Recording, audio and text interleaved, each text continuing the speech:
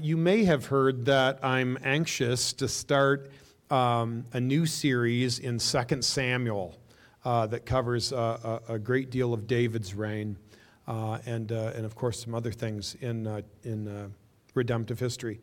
But 2 weeks ago, we were in Psalm 52, and this morning Psalm 46. Why is that? Well, I wanted to preach a couple of Psalms in particular before I got into that new series.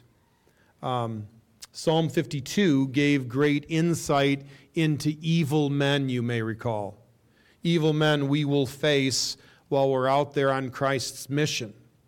And we learned what they believe and why they do what they do. This gave us a reason to seek help, to trust in the steadfast love of God. In light of evil men and what they believe and what they do, we should seek a God whose steadfast love for us never runs dry. We need to develop this faith muscle within us to strengthen us when persecution invariably comes. We need to develop this reflex that God is for us in such times. But so too we need to develop in us a confidence not only that God is for us, but that He's able. And that's why we turn to this psalm this morning. We need to develop a confidence in God's ability to help us, for long and difficult trials can bring doubt. May the Spirit of God awaken in us an unwavering trust in the Lord's power and resources. His power and resources to be our helper even in our darkest days. And I would just ask you, do you believe God will be there for you when your life comes apart at the seams? May your faith be strengthened as we look to His Word. Let's do that now. Psalm 46. This is God's Word. Pay very careful attention, friends. The Lord speaks to us here. God is our refuge and strength, a very present help in trouble. Therefore we will not fear, though the earth gives way, though the mountains be moved into the heart of the sea, though its waters roar and foam, though the mountains tremble at its swelling. There is a river whose streams make glad the city of God, the holy habitation of the Most High. God is in the midst of her, she shall not be moved. God will help her when morning dawns. The nations rage, the kingdoms totter. He utters His voice, the earth melts. The Lord of hosts is with us, the God of Jacob is our fortress. Come, behold the works of the Lord, how He has brought desolations on the earth. He makes wars cease to the end of the earth. He breaks the bow and shatters the spear. He burns the chariots with fire. Be still and know that I am God. I will be exalted among the nations. I will be exalted in the earth. The Lord of hosts is with us. The God of Jacob is our fortress. It's a thrilling psalm. It's just the reading of it buoys our confidence in Him. The theme I hope to convince you from these short verses is this: that when evil comes, we are safe with the Lord. When evil comes, we are safe with the Lord. The psalmist tells us why, and all of the reasons have to do with how great and mighty is the Lord our God. He has unparalleled strength. We'll look at that. He has overabundant supply, and He has undeniable sway. That's the three moves that we're going to make as we walk through this psalm. When evil comes, not just evil people, mind you, but when calamities and disasters hit, those kinds of evils also. When any kind of evil comes, when it comes in any form, we are safe with the Lord. Now, that's not a promise that we will never face evil, that we will never experience it, that we will never come to grips with devastating loss and grief that even makes it difficult to draw breath. No, it isn't a promise like that. We live in a fallen world and evils will come to us. But it is a promise that when those difficult days come, when persecutions come and calamities arise, we can run into the arms of our God and find protection there from our heartache and our worry. We can find strength to survive, to get to the other side.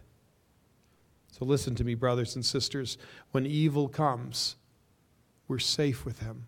We're safe with the Lord. We're safe first because of His unparalleled strength. Did you hear me? He has strength that no one can rival.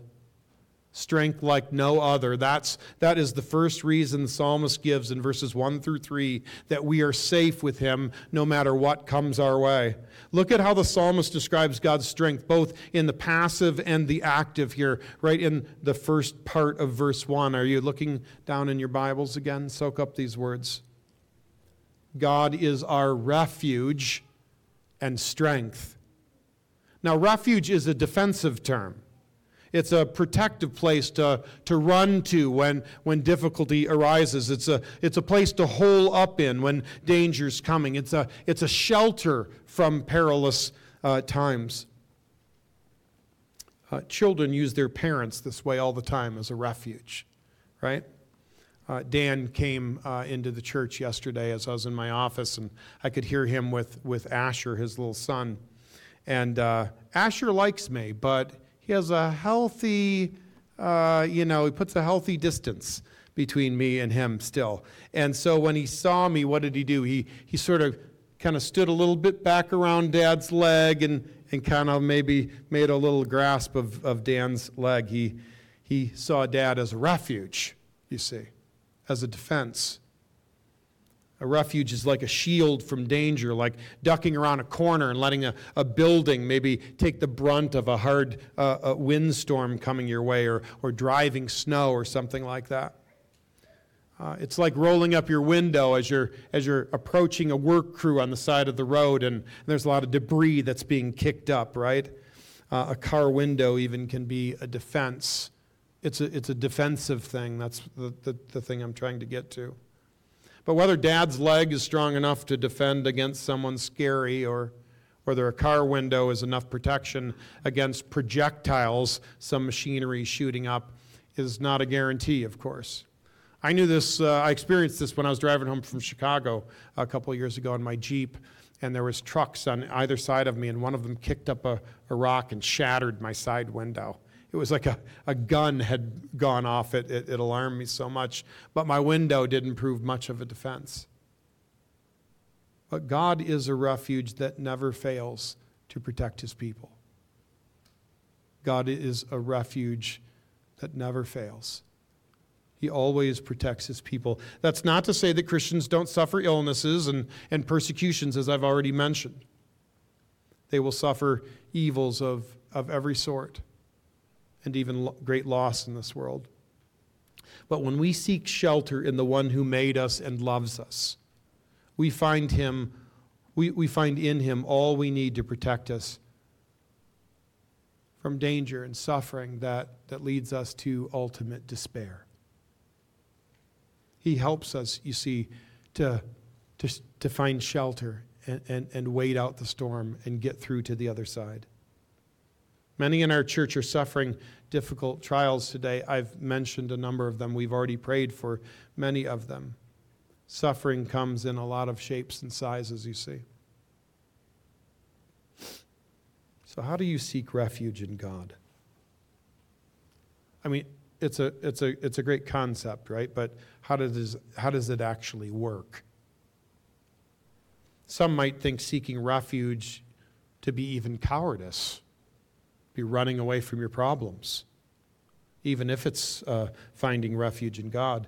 But running away from trouble is often the wisest thing you can do, especially when done in faith. Paul warned Timothy of one particularly dangerous enemy. You may remember it. It's mentioned in passing, but boy, it's powerful when you think on it.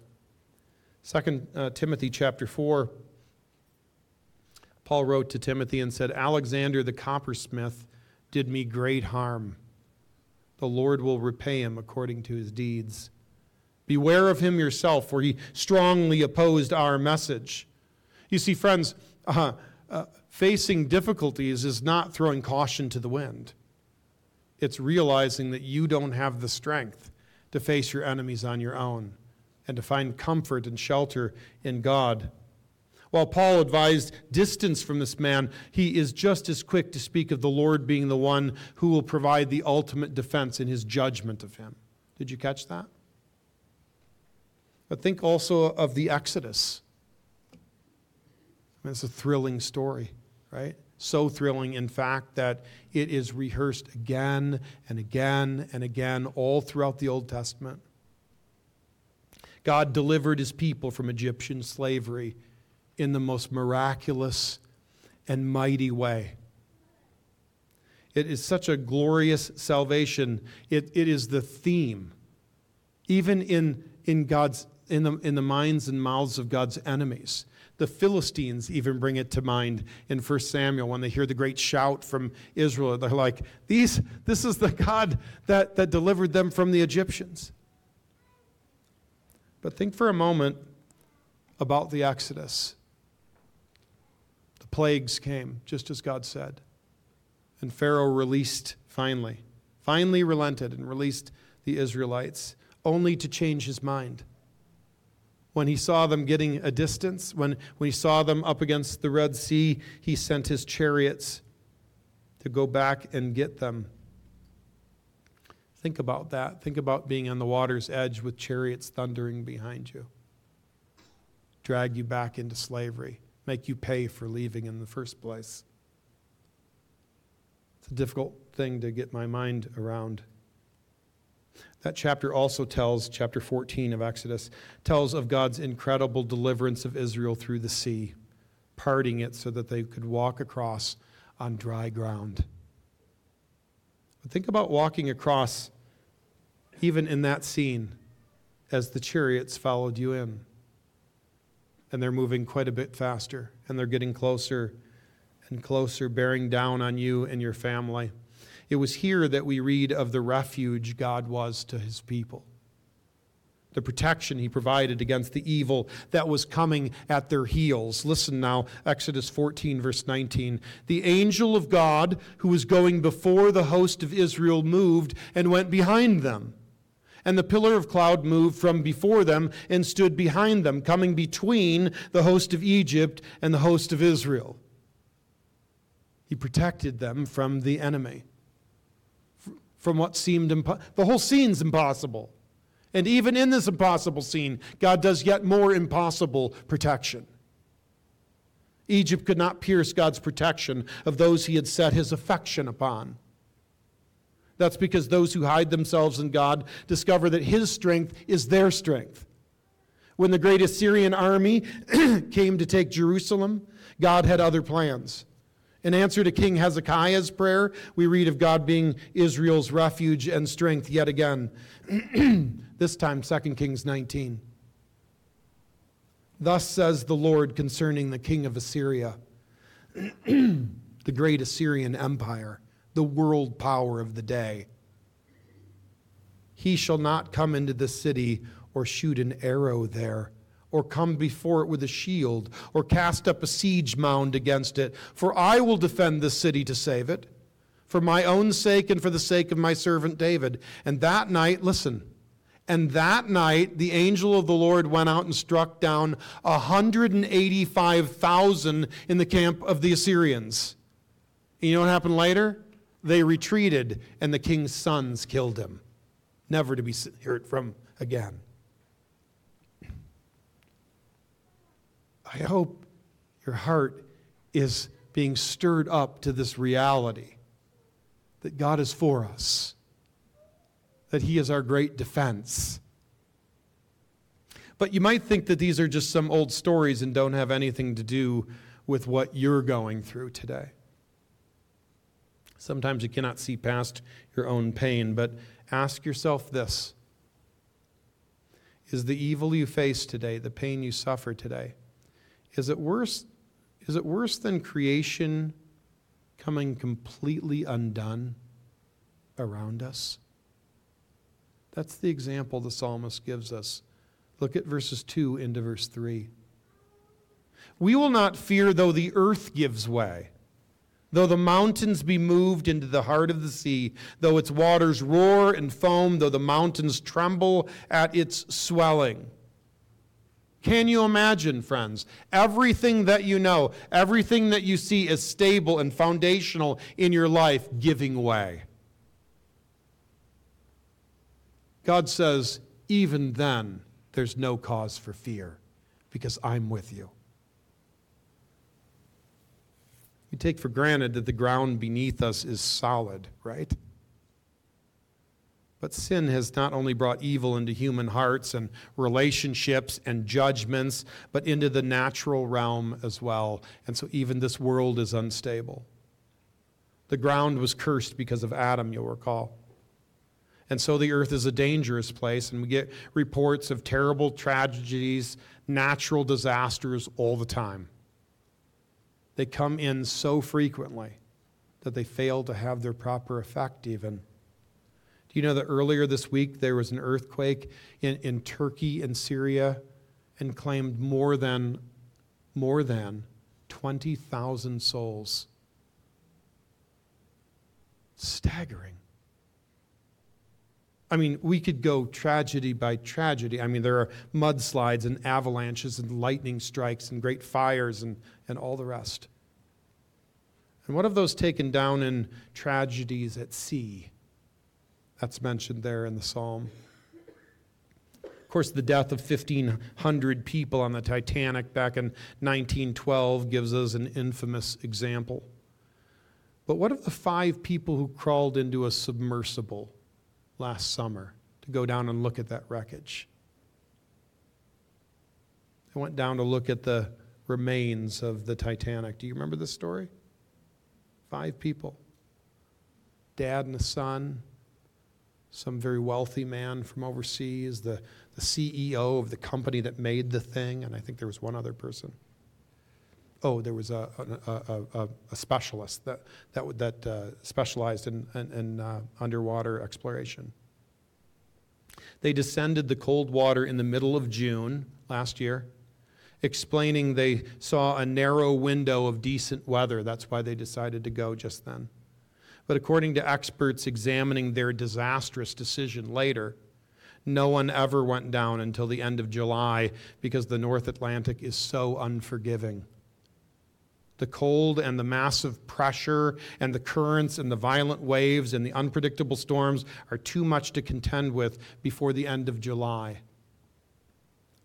But they got into this miniature little submarine on June 18th last year, and the ocean killed all 5 people not long after they went below the surface. The sea crushed the watercraft and its passengers. The hull imploded, killing everyone inside. This is the great power of God's creation unleashed. But friends, even if our trials match the undoing of our world around us like that, God remains our refuge and strength. Of course we are safe with him if this world returns to its chaotic beginnings, the mountains crumble and the seas go wild. Of course we're safe with him. He is the one that made it and ordered it and brought it to a place where he declared it to be good. And he's also the one who keeps it together. Of Christ, the writer of Hebrews, you may remember, says this: he upholds the universe by the word of his power. Of course, he's our refuge and strength. Who is in control, the world holding together or coming apart? Our God and Savior's the one with that kind of unparalleled power. He rules over disastrous sinkholes and violent tremors and furious tempests. He rules over everything and everyone we need shelter against. What's more, the psalmist adds that God is a very present help in trouble. You see it there at the second half of verse 1. A helper. That's kind of a word we use in a lot of different ways, isn't it? For God to be called a helper means he is uniquely suited to give us help in any way we might need it. He's uniquely suited. If we need someone to silence the lies of the deceiver, he's our helper in that way. If we need comfort because the pain is too great, he's our helper in that way. If we need rest and someone to give all of our worries to because we can't think about these problems anymore, he's our helper in that way. His ability to keep us until the end, to protect us from all evils that threaten us, to show us unparalleled strength to help us, this is the first reason we can say when evil comes, we're safe with the Lord. Not only can God help in any way we need it, he is never unavailable. He never tells us to wait. He never goes missing. He can always be found to give us the help we need to endure. In Old Testament times, the Jewish people regularly traveled to Jerusalem to worship the Lord at his temple, to pray to him there through the mediation of the priest, to seek his divine aid there. Even as they would make the ascent to Jerusalem again and again, they would sing songs. Where do we find our help? Lifting our eyes up, right? But following the resurrection of our Savior, he sent his Spirit to live within his people, just as he promised, the new temple. We are the temple. The Spirit of Christ lives within his people now. Our place of help is no longer a place. It's no longer limited to geography. God can help us no matter how dire the trouble we find ourselves in, and he's always available to us. He can always be found. So verse 2 commends us, encourages us on that basis. Nothing that can happen should cause us fear. We will not fear, verse 2. Rather, we are to go always and often into the throne room of God by prayer, expecting to find grace and mercy to endure every hardship, no matter the great weight of it. Christ was clear that persecution would come to those who follow him, but he gave this ultimate encouragement, Matthew 10:28. Do not fear those who kill the body but cannot kill the soul. Rather, fear him who can destroy both soul and body in hell. Fear the Lord. Similarly, Christ declared in John 10, "My sheep hear my voice, and I know them. And they follow me. I give them eternal life, and they will never perish, and no one can snatch them out of my hand. My Father, who has given them to me, he's greater than all, and no one's able to snatch them out of the Father's hand. I and the Father are one." We live in a fearful place. Evil's come. Our faith is shaken again and again. But there's nothing that should ultimately strike fear in our heart. The psalmist encourages us. Fear God, friends. Not our situations, not our enemies. Fear God. Trust him who saved you from the eternal fires of his judgment. Trust him who mercifully called you to be his sons and daughters through faith in his Son. The martyrs encourage us. The Christian martyrs down through Christian history encourage us at this point. There was a man named Polycarp. He was 86 years old.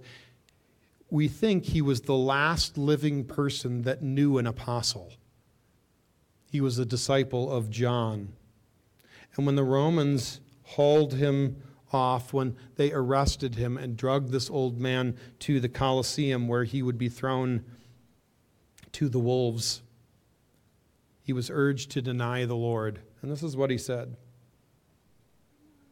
86 years have I served him, and he has done me no wrong. How can I blaspheme my King and my Savior? The worst that can happen to us in this world is that some evil person kills us or some calamity takes us. That's the worst this world can do. And if that happens, the people of faith are instantly transported into the arms of our Savior in the fullness of joy for eternity. Why should we fear those that can only kill us in the body? Yes, when evil comes, we are safe with the Lord. First, because of the Lord's unparalleled strength, as we have been glorying in. And whether these natural disasters that are listed here at the beginning of the psalm are representative of armies thundering down on you or oppressive governments bringing down your world around your head, or whether they're actual natural calamities, the point is the same. No matter how dire our situation appears, we're safe with God because of how strong He is, how mighty He is. This is the psalm that Martin Luther penned his famous song, "A Mighty Fortress is Our God." The shield that is the Lord never fails. His right arm that is our strength never wearies. He has unparalleled strength to help us. That's why we're ultimately safe with Him. Now, I'm going to be much quicker with the second and third reason because they spring out of the first. We're safe with the Lord because of His unparalleled strength. We've just looked at that. But now let's consider our safety because of His overabundant supply for us. This overabundance of resource for us when we're in trouble, and also His undeniable sway over those who would oppose us. So first was unparalleled strength. That's why we're safe with the Lord. Second will be His overabundant supply. And finally, His undeniable sway. Let's look at this great supply of the Lord. We find it in verses 4 through 7. Look again at verse 4 here. There is a river whose streams make glad the city of God, the holy habitation, that is the dwelling place of the Most High. God is in the midst of her. She shall not be moved. She shall not be moved. Now that word moved can be translated toppled. God's city cannot be overthrown. It cannot be brought down. The Christian Standard Bible says it cannot be toppled. The idea is that some enemy nation, the picture is, enemies of God are surrounding or trying to surround God's city that we are in with Him. And they're going to lay siege to it. And God has promised to protect them as long as they're with Him. Naturally, one might think of the city of Jerusalem where the temple is. It's up on a mount, right? Or it was. But the details of the psalm suggest something greater even than Jerusalem. Jerusalem, for example, didn't have a river running through it, which was a great advantage for a city that was being surrounded by an enemy force. When a city is besieged, its great defense is its ability to wait behind its walls and have food to eat and water to drink and wait out the enemy. And so the picture is that of an evil power coming against God's people as they sit with Him in His mighty fortress. And however the nations rage below, they will not be able to bring down God's people because He is with them. And because He's with them, He supplies them with rich provision. Spiritual protection, so much so that fear is replaced by delight. That those that are with God, even while evil is sort of at the gate, they're glad in God, which makes no sense to this world. Whatever man may do to us, we can savor the delicacy of eternal promises provided for us in Jesus. We feast on what God promises us. As Paul wrote to the Ephesian saints, and as we have sung about this morning in one of our songs, listen to some of these eternal promises that you can feed on as you face evil. Ephesians 1 verse 3. The Father has blessed us in Christ with, are you listening? Every spiritual blessing in the heavenly places. None are withheld. even as he chose us in him before the foundation of the world, that we should be holy and blameless before him. That he would create out of us a holy people to serve him. In love, he predestined us for what? For adoption through Jesus Christ, so that we might have the honor of being called sons and daughters of the Most High. In him we have redemption through his blood. We're bought back by Christ's blood from our sins, so that we might have forgiveness of our trespasses. And on Ephesians 1 goes. And that's but one paragraph of the sacred writ. God's goodness to his people when persecution comes, when false accusations rear their ugly head, when jailers and executioners come, when people call us to deny our Savior, God's goodness that he has promised and we can experience, it is a stream that makes the troubled saint glad. It is the peace of the Lord the world knows nothing of. But only us who live in God's impregnable fortress by faith in Christ. Though enemies of the cross try to destroy our hope and dismantle our faith, it's as if an army came against a city too high, walls too high, up on too high of a mount with too much resource that they cannot topple. They cannot topple what they cannot reach. You know, in verse 1, it said God is our refuge.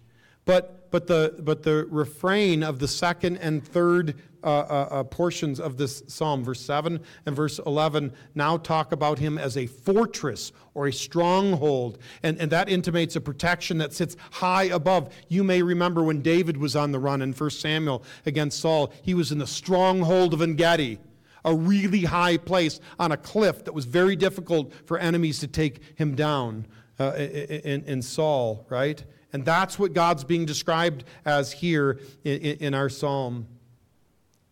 He cannot be reached. His city cannot be breached. And what's more, the people of God dwelling with their helper cannot be starved out. With God in the midst of her, their resources will never run out. Though legions of enemies will try to bring God's church down,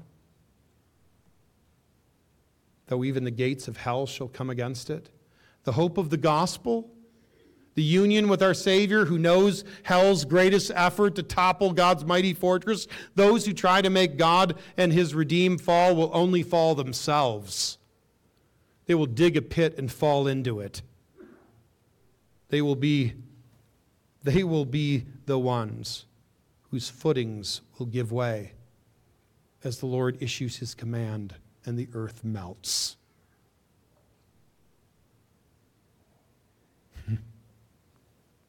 The Lord's sovereign command against them, verse 6. But this is the promise of the God of Jacob, isn't it? He's referred to twice there, verse 7 and 11. He's referred to as the God of Jacob. And he's our God. That God of Jacob is our God. He's the one who we put our trust in. He is the ever-present help of his people down through the ages. Don't forget what Jacob said to his family. I love this. You want to know who the God of Jacob is? Let's listen to Jacob's own mouth. This is Genesis 35, verse 3.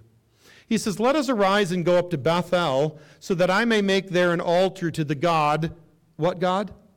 "To the God who answers me in the day of my distress and has been with me wherever I have gone." That's our God. An ever-present help. A fortress that's too high. A God who has resources for us when we're in trouble that never run out. The Lord has overabundant supplies with which we can wait out our enemies. That's why we're ultimately safe with him. He feeds us with spiritual food, divine promises of eternal delight that strengthens our souls even as the outer man is wasting away. We're safe with the Lord because of his unparalleled strength. That was the first point. Because of his overabundant supplies, secondly.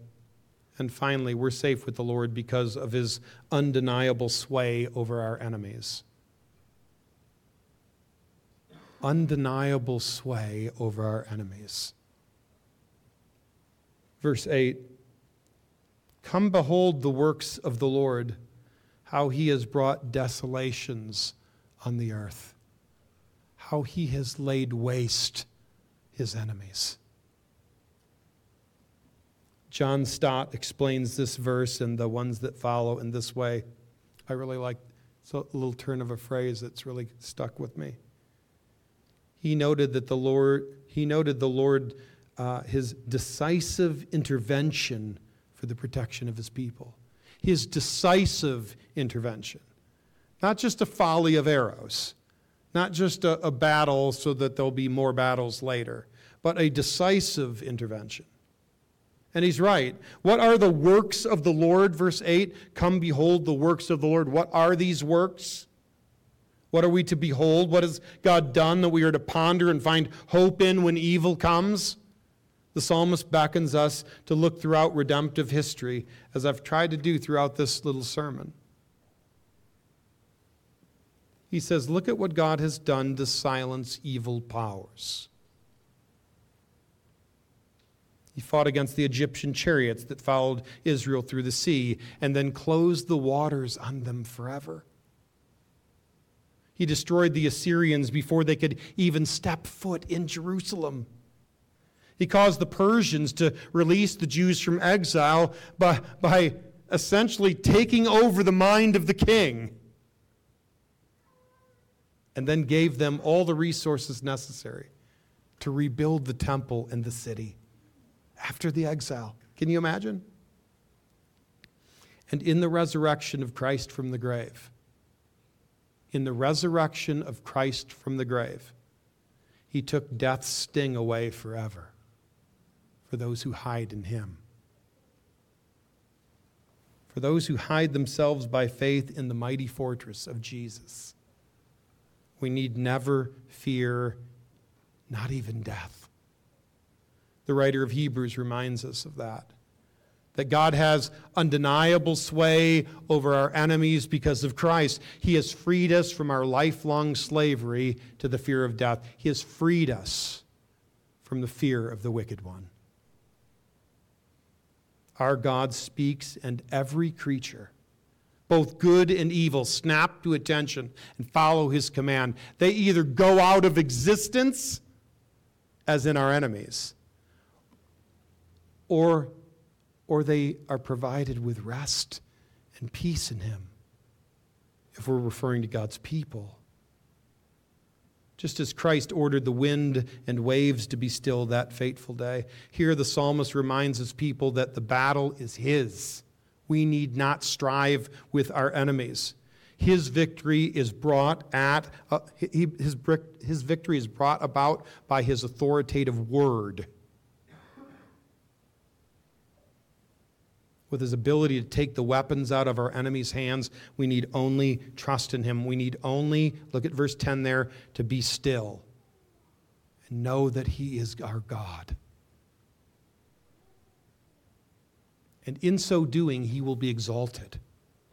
He will be exalted not only in the sliver of humanity that is Judah, this little ethnic group. He will be exalted among the nations. He will be exalted throughout all the earth. And one way the message will go forth, one way he will be exalted, is our confidence in him when evil comes. So how will you testify of God as your mighty fortress? That's the call today. How will you testify that you are safe with him, no matter what comes? Well, let me encourage you not to waste your trials by trying to weather them on your own, or through the advice of non-Christians, or by despairing of hope at all. Numbness is no way forward. When God's people are weak, we find he has strength for us that is beyond ourselves. Did you hear me? when God's people are weak and we turn to Him, we find that there is such massive strength available to us that we would have never known without it. When God tries us, even under the hardest circumstances, we can experience the Savior's nearness and so delight in Him, even in our hardest days. When we seek protection and spiritual supply from God's hand, we are lifted to such an exalted place, we can even see our trials as blessings. I know this is crazy talk, but this is the hope of the gospel. This is what it means to be with God in His mighty fortress. I trust that's a help to you. Ask God to bring you to these new experiences of His grace when evil comes, friends. When it comes, we're safe with Him. He's strong enough. He's got the supplies needed, and He has absolute sway over anybody that would try to take us down. May you see God as your mighty fortress where you find shelter and blessings when evil comes. Take a few moments of just quiet reflection over these truths, friends. What is God in Christ calling you to do? How is He calling you to respond?